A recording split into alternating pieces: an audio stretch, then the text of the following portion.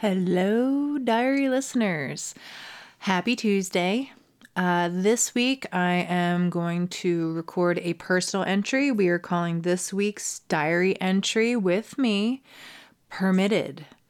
And yeah, you'll know why in a little bit.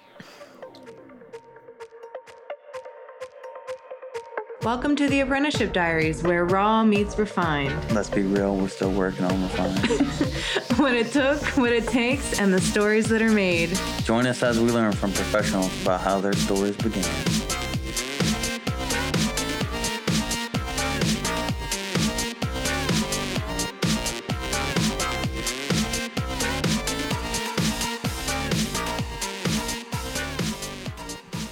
All right, listeners. I don't anticipate this to be very long. I just wanted to check in with all of you. As you well know, I'm trying to be more present on the podcast as your host, as somebody that you can get to know as a personality. For those of you who have been following the podcast for, as long as we've been going, none of this will probably be necessary, but for anybody who's new to listening, I like to think that these diary entries that are personal of mine kind of let you know who you're listening to and whether or not you want to continue listening to me. But recently I have been doing something that's pretty fun and something that I think is really good to do. I have been trying to officialize my gun safety awareness and particularly handgun safety and getting handgun permitted here in Maryland. And as much as the laws are constantly changing, right now you still need an HQL in order to purchase a handgun. That is in the process of being struck down to get a handgun, but in the meantime, I'm not really against any of these things because, the damage is already done as far as I'm concerned, and I'll go into that in a second. But a lot of the reasons why people are resistant to an HQL is because one of the things that you have to do with that particular permit and licensure is get fingerprinted and be on a registry that can be looked up. Now, the premise being that, and I do happen to agree with this, that you should fingerprint criminals. Now there's two modes of thought, if you're easily accessed and looked up, then that can be used in the case that you go missing or something happens to you. But then there's also the whole, why do they need all that information on me? What did I do? I'm trying to be a concerned citizen. I'm trying to be responsible, yada, yada, yada. So, my general philosophy is that all of this stuff is, it's like the whole question about tattooing and this profession in terms of, the idea of whether or not there should be schools or licensure per the state and certain amount of regulation and things like that. For example, I am actually, and the reason why I said that I'm kind of already screwed in this way is that I had to be fingerprinted in order to be licensed in Rhode Island. So I am a Rhode Island licensed tattoo artist, and in order for me to have that done for my profession, I had to have a legal background check done on me. I had to pay $35 to have them run my fingerprints, and then basically I had to have a form sent in that was a legal background check to Rhode Island State Board, and they had to clear me, and they had to say, okay, you're fine. We'll give you a license because you don't have any black marks against you. So just to give an example, and that's why I'm saying that I think that I'm already in the database. They already have my fingerprints, and so it's already done for me. So that's kind of why I'm taking the position I am. I think it's a very even balance of things. Overall, my general perspective is, now having gone through multiple forms of schooling, education, licensure, etc., is that these things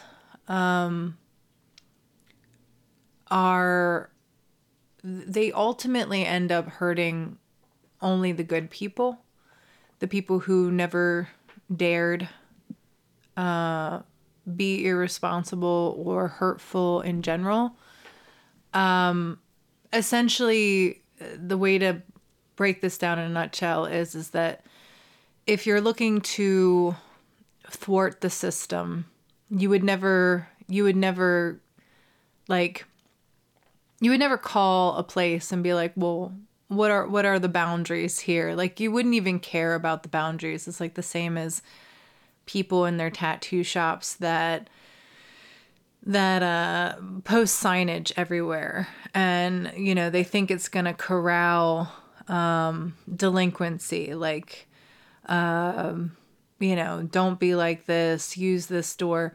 Fact of the matter is that if people were prone to reading as a word of thumb, or like a rule of thumb, and if they were the kind of person who observed something before they jumped right into it, they would not be the problem that they are. So whilst you might catch on a few people by posting signage, and you might educate a few people in that way, the majority of people who were your problem will continue to be your problem after you've taken this added step to try to corral things. And essentially, if you're dealing with somebody who just is going to do what they want regardless, and they're kind of motivated that way, and they're really personally motivated to do what they want, and their only reasons are because they want to, you're not really going to have much ability to affect that mind and bring them to more of a conscientious, communal sense of awareness, because that's not how they're wired anyway. It isn't to say that that person is beyond changing. I think it's just hubris to think that you're gonna have much chance of doing that with a sign or with a licensure or with any of these other things that people try to enact to kind of wrangle the situation. I do think that there's a balance, and I do think that there is a good reason for all of these things in a grand sense, but it's all basically about accountability, I think. And I think that that's what I'm learning as I'm kind of going through these courses for gun safety. For the first one I took, and I do want to shout out both companies that I have been working with. They're both excellent, and I would like to talk to everybody a little bit about them and kind of give you guys like a few things that you might not have been aware of, just offhand, as a as just something that you might not have known that might prick your interest and want you, to go and get your permits and do these things in respect, because there's a lot of education that you are exposed to. And I definitely, for me, want to know, like, I want to know even beyond what what the rules are. I want to have like a practical knowledge of the things that I'm doing. And I also want to see how they're teaching, what the regulations are, how well the regulations work, what the boundaries of all these things are. But I do want to shout out the two places. So the first thing I did was do my Utah carry permit, which is it allows you basically a blanket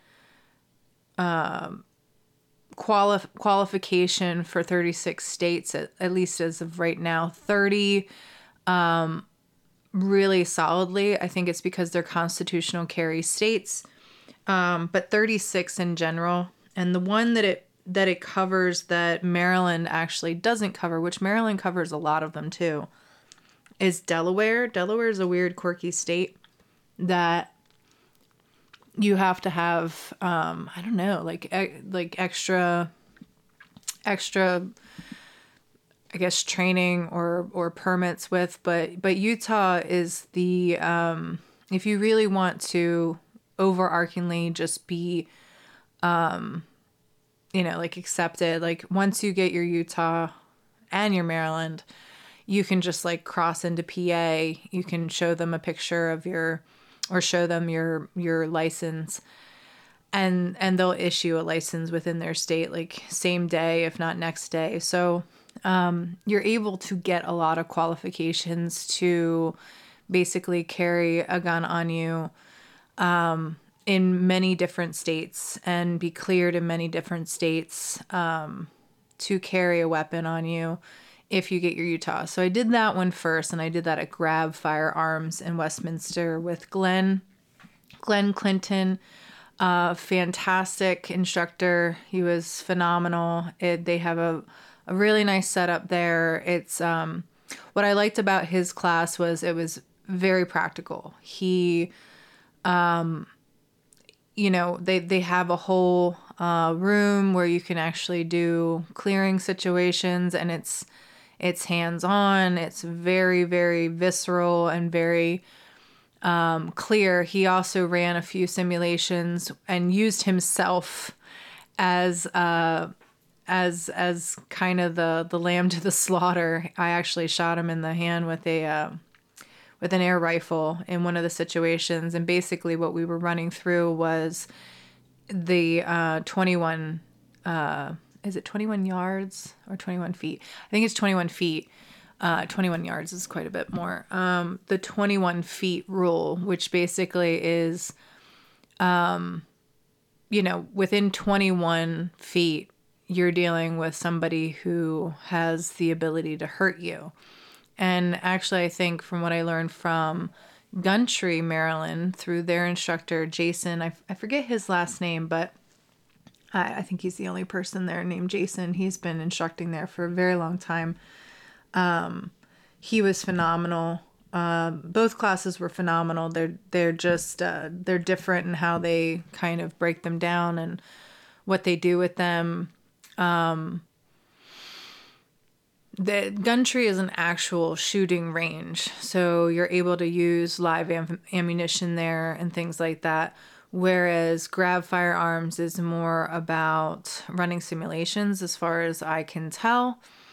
And they do a lot more like hands-on stuff that kind of is training and kind of gets you, I think, used to a body-to-body kind of training, like where you're tangibly, interacting with the things that you're practicing. Whereas Guntree is more of, they have fancy simulations. So they have a whole simulator that you can go into and run like different kind of scenarios, and you can actually hook yourself up to an electrical device so that you can get stunned, basically, to basically simulate what you would do under duress, like if you got shot, what your reaction would be under that kind of pressure and scenario. So both of them have very good, I'd say, opportunities to simulate different things. Both are very thorough training environments. Gundry is just more fancy. As far as I can tell, they have a cafe in there where you can get lunch. Like, you can spend an afternoon at Gundry just, shooting weapons, trying different weapons, renting different weapons. I think that Grab is a little bit more about self-defense and less gun-centered and more self-defense centered. It's a lot more, from what I could tell, really practical kind of applications of the things that you're going to learn. Gundry is more gun-centered. So that's what my take-home was from both of them. Like I said, both great in their own right. I still have my practical shooting time with Gundry coming up this Saturday. I have to get a 72, I think, percentile on my shooting in order to actually pass and get permitted. I feel fairly confident about that. I don't know if that's false confidence. We'll see. Excuse me. I'm drinking some tea. I don't think that's false confidence, but we'll see. I've been shooting a weapon ever since I was a young person, but I've always learned more of the practical application, and I learned from my dad, and I've shot many different kinds of weapons. And now with Rico, with muzzleloaders, I'm getting a very nice ability to watch and participate in black powder rifles, which is really cool. A thing about me that I'm kind of like is that I like being kind of bad at something, and me kind of confronting how good or bad I am at something makes me want to do it more, especially now that I have taken on podcasting and parts of my life where I'm not really the best, but it's fun discovering things, and it's fun kind of being humbled by how little you really know. And I think a lot of that started when I started confronting my fears. It all began with public speaking and realizing how bad my fear was with that, and kind of walking into that space and just resubmitting myself again and again to the suck.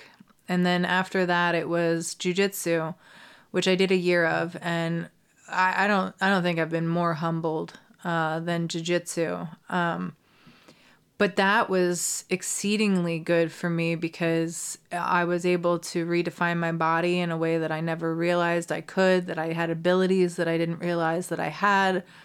I discovered muscles that I didn't realize that were essential for doing certain movements.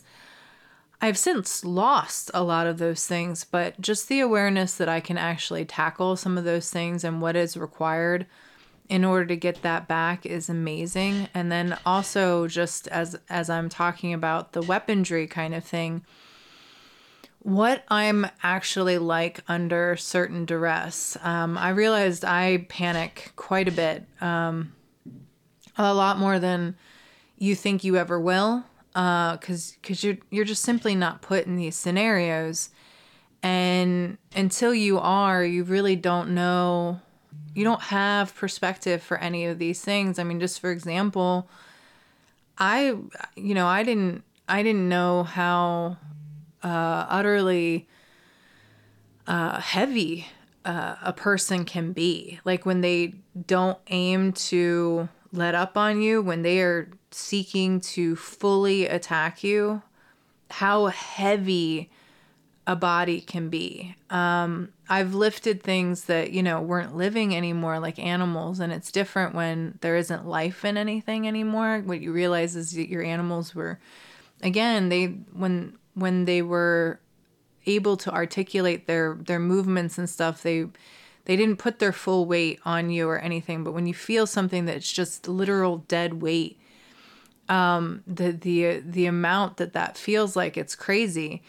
And you're feeling it all at once. And then on the more aggressive end of that, when that dead weight is actively trying to be heavy. I'm sorry, guys, if you're hearing a lot of sound. That would be Rico walking around upstairs. He is, and as we're talking about weight, he's now officially 250 pounds. So that's my house dealing.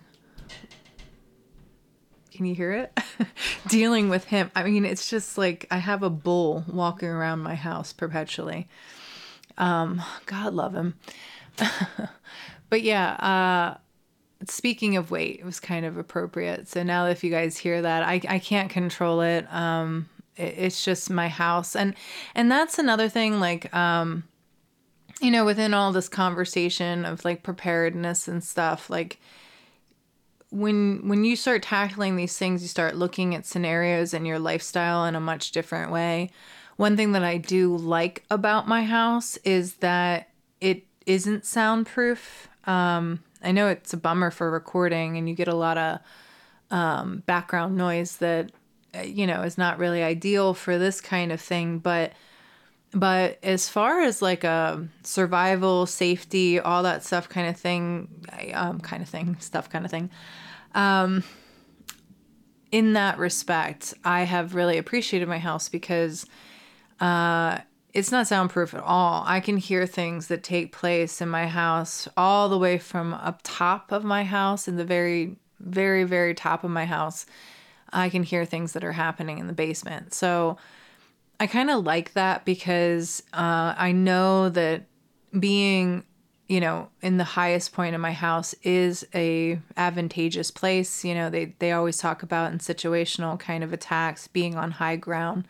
That's what that's really about. So when you start thinking about this tactical maneuvering and strategy, it puts your brain in a much different space than it's used to thinking about. And again, that's a balance too, because I don't think that you should be too defensive, but you should be ready to defend.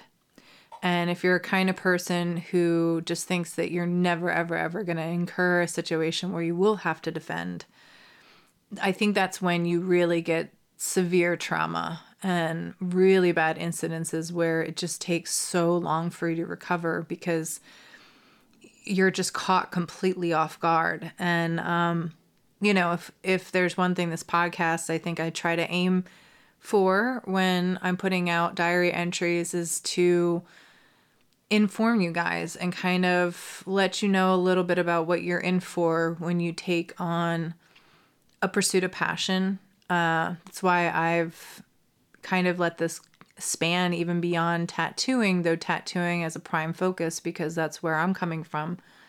But even, other spaces that you might go to where, it's just a pursuit of passion and just understanding that these kind of things are the fetters to anything that you want to do. Fences, essentially, speaking of what's permissible and permits and licensures and stuff, it's just basically a fence or a wall or a boundary. And it's a deterrent for those who can be easily deterred.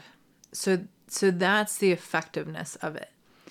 But a boundary does not really work against anybody who is adamant about crossing or railroading boundaries. And it doesn't work for people who are passionate enough to jump over some hurdles to get to what they want. So that's kind of where my view of boundaries and permissibility lies, is that I like a fence. I like a wall. I like a deterrent.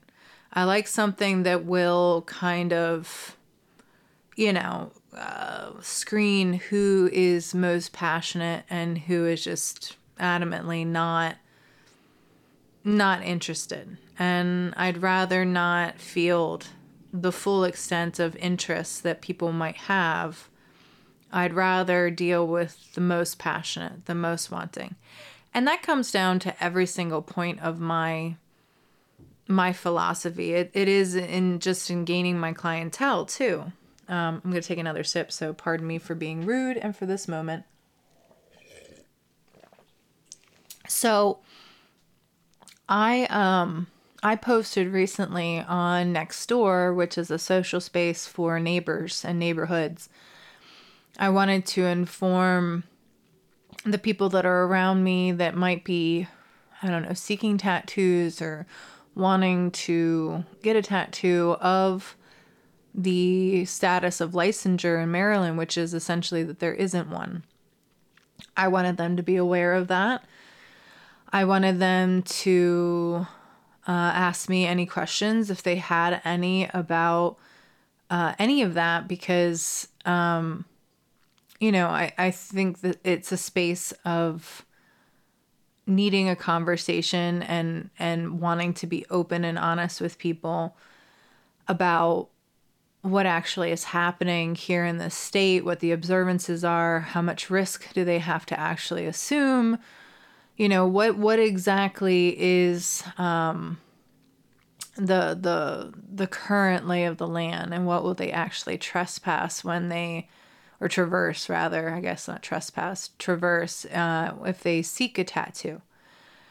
And I put that out there. I also said, let me be clear about what regulation is, what it typically does. It starts out with this very big overarching sense of safety and, doing the right thing. And I told people, I said, over time, that gets watered down and it becomes a bureaucratic nightmare to which the people who are actually enforcing all of the rules don't know anything about the current profession.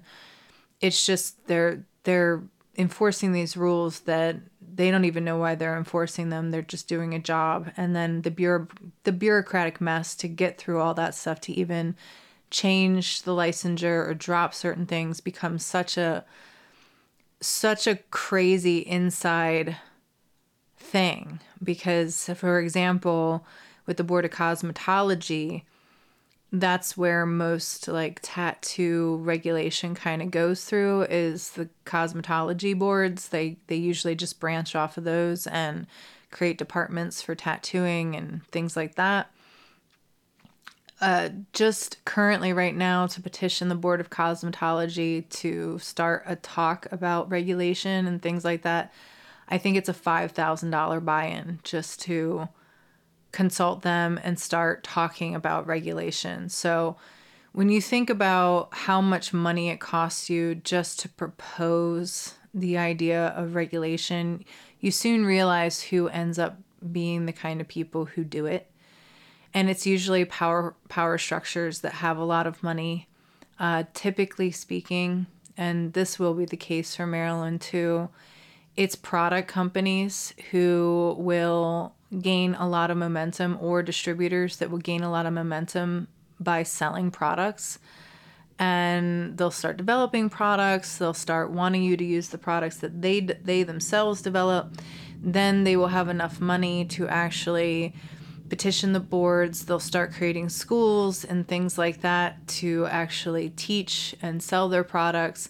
And then they're going to corral all of the regulatory law to basically center around needing their products in order to qualify for the licensure, or needing some certified, like a certificate through their school in order to be technically licensed in order to perform the specific practice.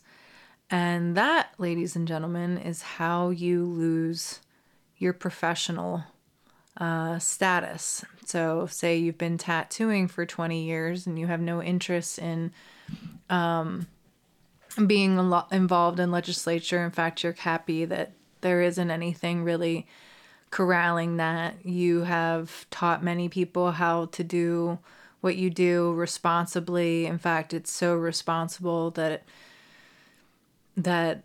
you have been able to avoid licensure in your state or any kind of regulation in your state because the knowledge is so sacred and so evenly and fairly and responsibly delved out that there has not been an issue enough to even wave any flags about,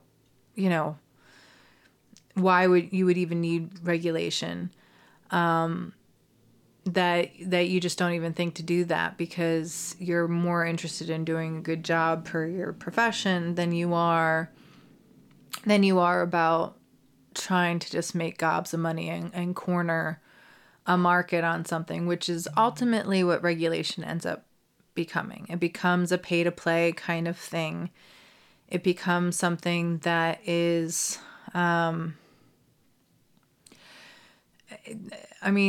it goes beyond a wall at that point. A lot of the times it doesn't quality control so much as it does just make it something that where you have to pay to get over a certain hoop. And then, anybody who doesn't is on the wrong side of the regulatory board and legal system. And it has nothing to do with how good they are. It just has everything to do about how much they played ball.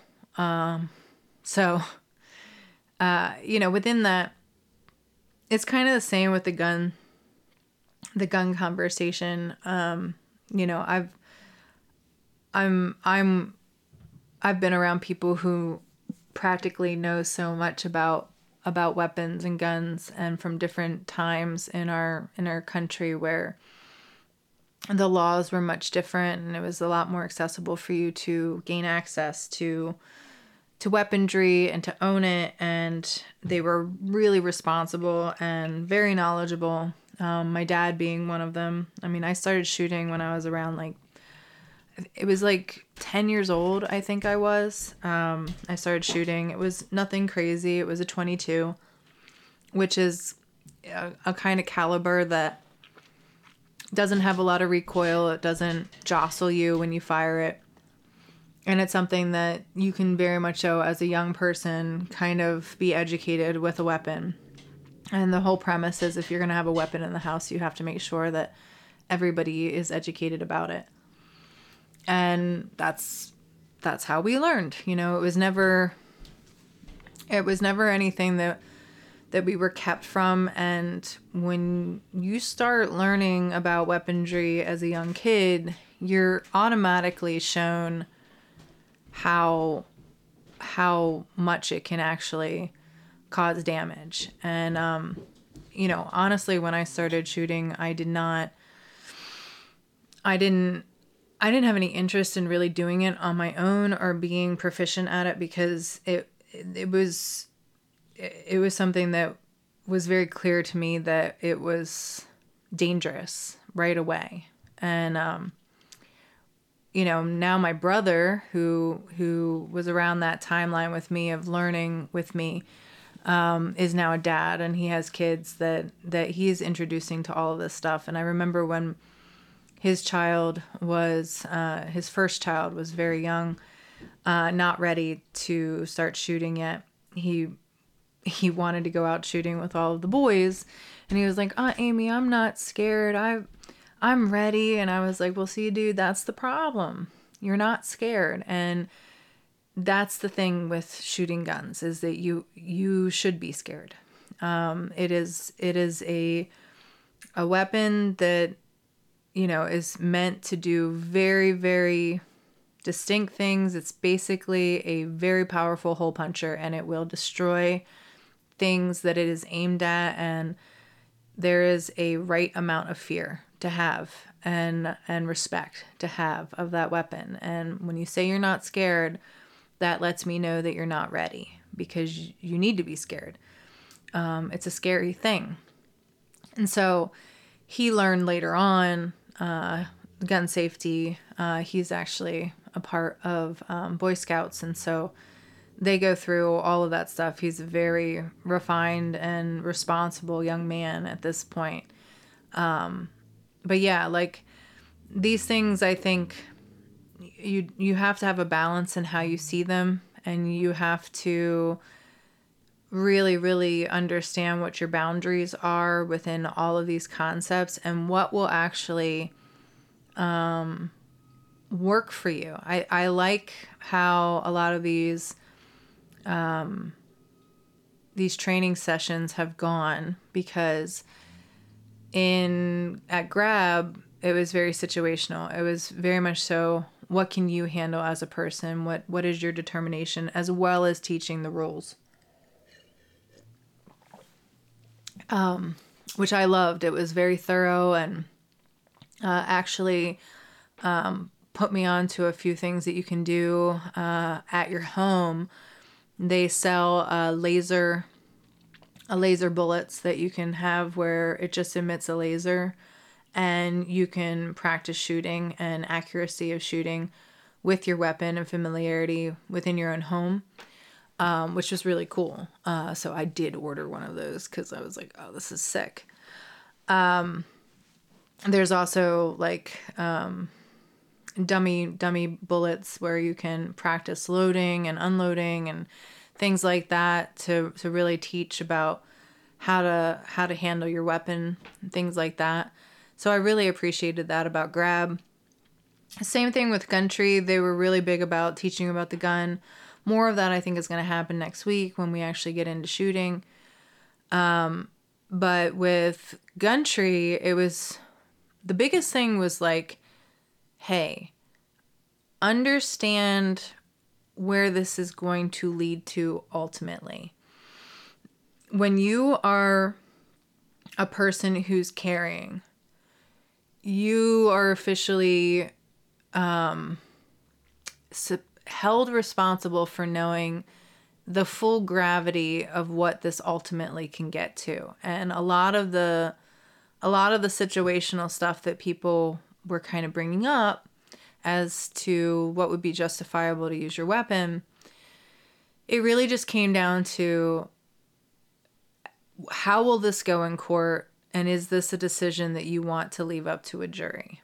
And so it was very hammered.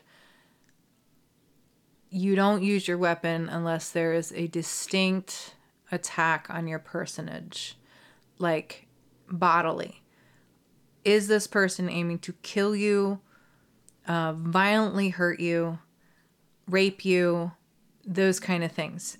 If that is not the case, it's not justifiable. If there is any other way that you could have gotten out of it, not justifiable.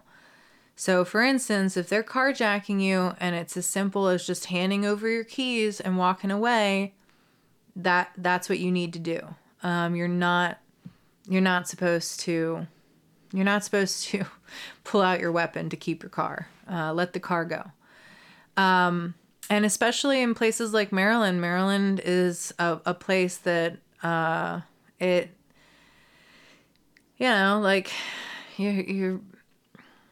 you're gonna be scrutinized for how you defend yourself and what is seen as a basically justifiable cause for the actions you take. So, and that was another thing that was brought up, is that know that if you take any kind of force like that with somebody, you will be arrested, because it will be a matter of proving your innocence at that point. And that was the other thing that was great about Gundtree, was that they brought in a USCCA representative, which is basically an organization. They'll train people who teach gun safety and things like that. I don't know how much actual practical knowledge they have to have in order to be certified to teach gun safety and awareness, but I did actually become a member of USCCA, USCCA is the acronym, because they are essentially, they really back you up in moments where you might need backup legally when being a gun carrying person. It's just like buying any kind of insurance, really. But if you're gonna carry a gun, it's probably best that you have it. They'll offer you the best lawyers if you're ever in a situation like that. And that's the thing to just kind of know about any of these kind of regulatory bodies. I think people think that the more laws that there are, the less things will happen. And yeah, to some extent.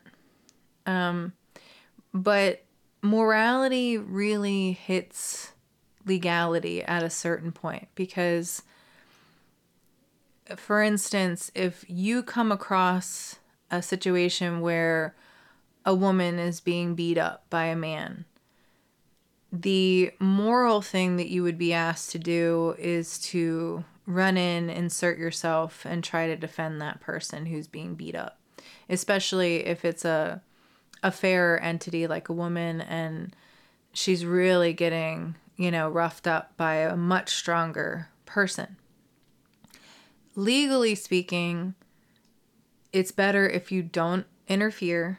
You call 911, you wait for emergency services to get there, and, videotape, try to be a good witness. But essentially you might have to actually just stand there and witness a murder, potentially. You might have to stand there and witness somebody get beat to death. That's the legally more advantageous place to be. And so a lot of this is about training you about what to do in situations that are to avoid certain legal repercussions, but whether or not it's morally okay, that's something that you're going to have to decide for yourself, and you're going to have to be for yourself. And, I like how the instructor at Guntree put it. He said, whatever you might save in legal fees, you might actually have to spend in getting a therapist in the long run, based on what you might actually witness. And at the end of the day, you got to make your choices, but they go through a few scenarios where, do you run in and help? And a lot of those scenarios, you might not actually know the reality of the situation. And so you might actually be causing more harm than you are helping. And it's important to know, what you're doing. And, that this brings me back to tattooing. When I first started tattooing and I was apprenticing first, I was really upset that they didn't have tattoo schools, and, this wasn't something available to artists and to people who were really into art. And I just didn't understand why. And my mentor at the time, this is the second time with John that I was learning. He said, you don't want all that, because what will happen is that regulation will get out of control. They'll start making rules that don't actually matter, that don't really, really, help our profession. It becomes a pay to play kind of thing, like all the things that I'm saying now. And he said, you won't want that. And that won't be good. And I didn't understand it at the time. I was just like, I was thinking about it just in the nicest terms and the most innocent, terms, not thinking what wolf in sheep's clothing would take that as an advantage to make money off of a bunch of good people with nothing but stars in their eyes and the best intentions. And he was right. He was 100% correct. And, I've since learned that it's a very delicate balance between playing ball, keeping your awareness up, kind of understanding how far these legalities go in terms of what it means and what it will provide you. And I think the biggest thing that I can say is that you just want to keep learning. You want to keep submitting yourself over and over and over to the suck, to being a student of life, to educating yourself, revisit again. And so as much as I am a person who has shot weaponry since I was a very young person, for me, it was important for myself to go and actually officially get permitted in these things. And as a woman, as somebody who is a sole proprietor, as somebody who likes to travel, and I'm going to be doing more traveling in my future, and I really like cars. I really like driving. I I think it's important for me to have the responsibility of knowing how to defend myself with a gun and just know what's best and be regularly practiced in that area.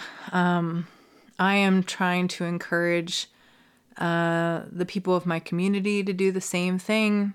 Just my little area of, that I live in Owings Mills, trying to put it out there, shout out the spaces that I'm learning from. But it is expensive, y'all. Like, it's, to take these classes, I think they're $150 a piece, $150 a piece. Not for the Utah. The Utah was $95. The actual permit is I think it's $65 that you get charged on top of the class. In order to do my course at Guntree, if you have to rent a weapon, it's and buy ammo, it's around $60 some. And that's just to pass and take the course and actually, show your proficiency. And then I'm sure there's a whole other charge on top of it for the actual application. And then there's renewal fees. There's fees that if you change location, like if your address changes, it's $20 to change your address on your permit. And there's fees on fees on fees. And still, if you do jury duty, they only pay you $15 a day, which I just love. But, this whole podcast, I really just wanted you guys to know about the few places and the few companies that I have been submitting myself to. It's been very refreshing to be in a classroom setting again. I have to admit that I thoroughly love learning. I thoroughly love being in a classroom. I think if I won the lottery, that's all I'd do.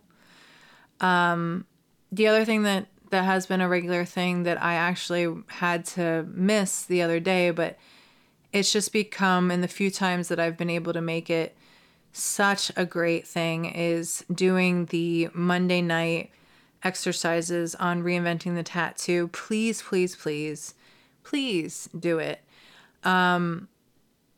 You'll thank yourself a million times over. It is really not expensive for the kind of education that you're going to get, the kind of access that you're going to get to very hands-on critique and influence of other tattoo artists.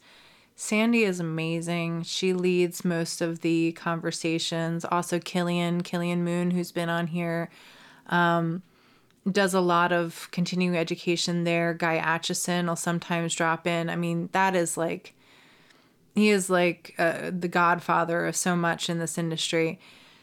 If you're an artist and you just want to know more about tattooing, if you're a tattoo artist and you just want to keep scaling, which I hope you do, it's just a great way to keep yourself fresh. I know recently I had a tattoo that I thought I had planned everything, and it really wasn't. It didn't work out the way I had wanted it to. It's not bad. I still get rave reviews from anybody who looks at it, but it didn't go as I thought. And now my client is asking about different things that we can do for it. And that's not really what I want, is that to already have lines committed to a tattoo, and we're trying to change it as we're going.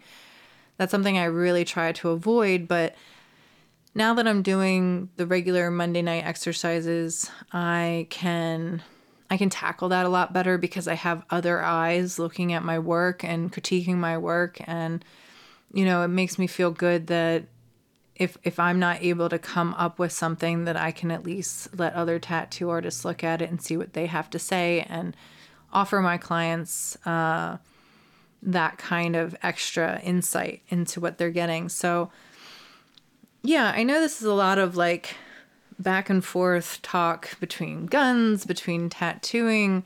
I think it's kind of funny that for a long time our tattoo machines were called tattoo guns. So I think the cross-pollination is kind of nice.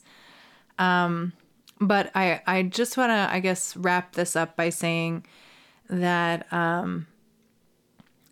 the more education that you can have in things, the more that you can actually submit yourself to your fears, walk into them, do it slowly and do it measured, and expose yourself enough to just to have a very real perspective of what you're doing, and submit yourself to classes and things like that guided by people who have been doing it for a very long time.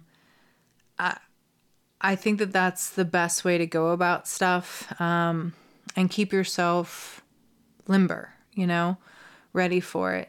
Just having a permit or just having a piece of paper or just having something like this is not going to allow you to stay current in the things that you're doing. For example, I am currently licensed as a master barber, but if I were to, I don't know, like at this point, I could technically teach somebody how to be a barber and I could guide somebody through that.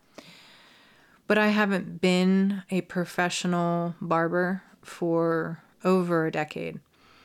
And before I were to do anything like that, I'd want to work as a barber for at least a year to get in touch with the current technology, the current things that people are doing, to have a rhythm of, what everybody experiences as a present day professional. Like I wouldn't, just because I'm licensed doesn't mean that I am savvy in what is currently going on. Same thing with color and things like that. The color systems that they have, the technology within hair color, body waves, perms, these chemical processes that they come up with all the time. These things advance continually. The tools that are used continually. I remember when ionic hair dryers came out, ceramic flat irons and things like that. Just different products, different technology that comes out that really does influence what you're able to do on your own as a person and what you can actually sell and provide for your clients to scale the service. These are things that I am not aware of currently. So I would have to resubmit myself to those kind of things before I would ever feel comfortable putting myself in the same running as anyone else. And that brings me to in tattooing, because I'm a sole proprietor. That's the reason why I like to travel. I like to do regular guest spots. I hope everybody understands that, as much as it's kind of a bummer that I don't stick to Maryland and just deal with all of the local interests for my work, which is what I was getting at with opening up the conversation on Nextdoor. What I found was that a lot of people were like, "Oh, how can I get in with you?" Like, they didn't care about the legalities. They were just, "How do I get your work?" That's the reason why I don't stay local to Maryland too, is that I want to stay fresh and I want to see how other people are approaching the craft, what kind of things they're introducing, what kind of awarenesses are they trying to tackle and be a part of, what are their ethics, what are their priorities. There's a lot of eco-friendly options out there that I might actually experiment with and see if I like. But yeah, just stuff like that tackle different issues that you might actually have passion for and want to be about and want to grow your particular brand of person. But in terms of what classifies, I guess, you enough to say that you are aware or savvy in something. There's a lot of usage of this term expert right now, and I guess I just want everybody to understand how far that term goes. And I'm gonna wrap it with a joke that I learned, and I hope you guys can appreciate. But there was a man who went to a doctor and he said, "Doc, I have really bad headaches.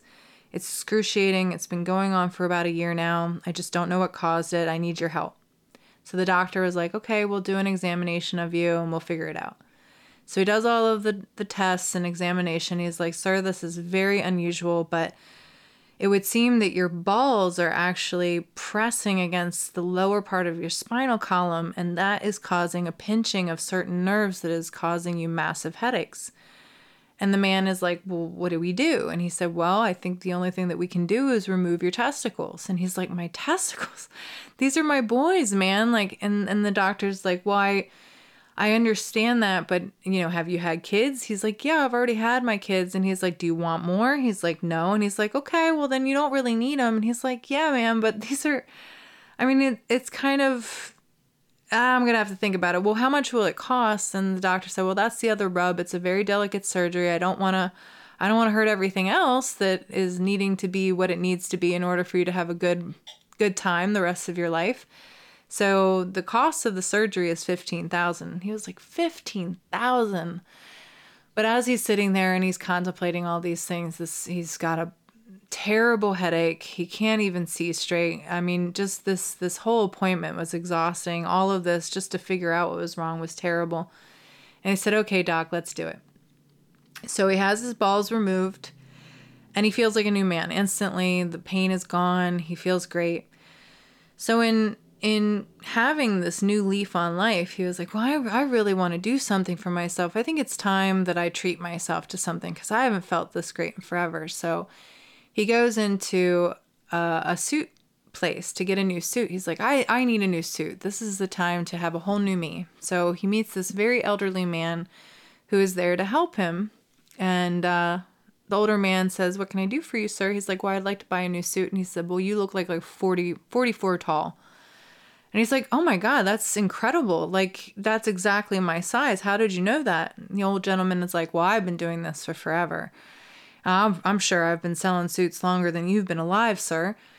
And he said, oh, well, this is great. I'm excited. So the tailor got his size suit. He puts it on him. He's like, this fits like a glove.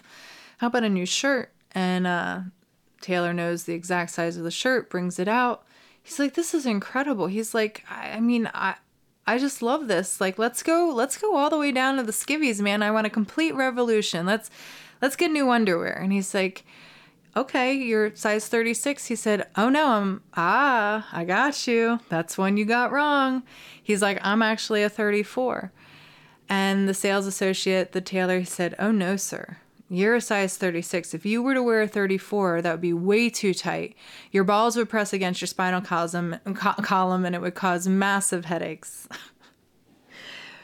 So, now that you guys hopefully have had a laugh, understand that an expert, quote unquote, can only tell you what they're an expert in.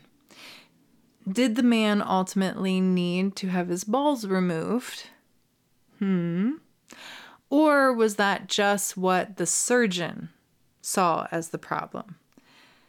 In truth, all this man needed was to treat himself early on, go get a new suit, and talk to a gentleman who has extensive knowledge of how to fit for the right size underwear so that you don't have massive headaches.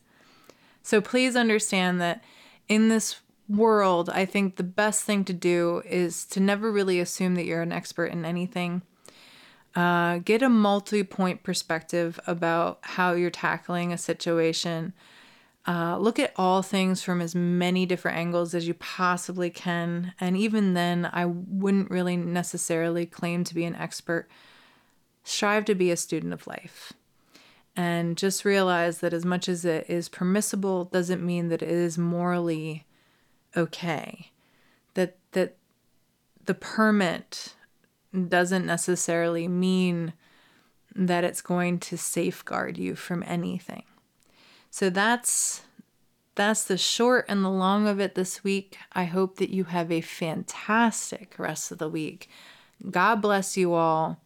If you need any help with any of the things that I talked about, whether it be an apprenticeship, Utah license, USCCA, Gumtree, any of these things, if you just want like a personal, questionnaire, or if you have anything that you want to throw at me, please feel free to reach out. You can email me at theapprenticeshipdiaries@gmail.com, or you can DM me on _apprenticeship_diaries on Instagram. There's also, you really can find me a lot of different ways, but if you go through those routes, I'll probably be very apt to respond to you. I look forward to it. And if you want to give me any more information that I didn't talk about, please feel free. I would love that. But either way, God bless. Have a great week. And I love you.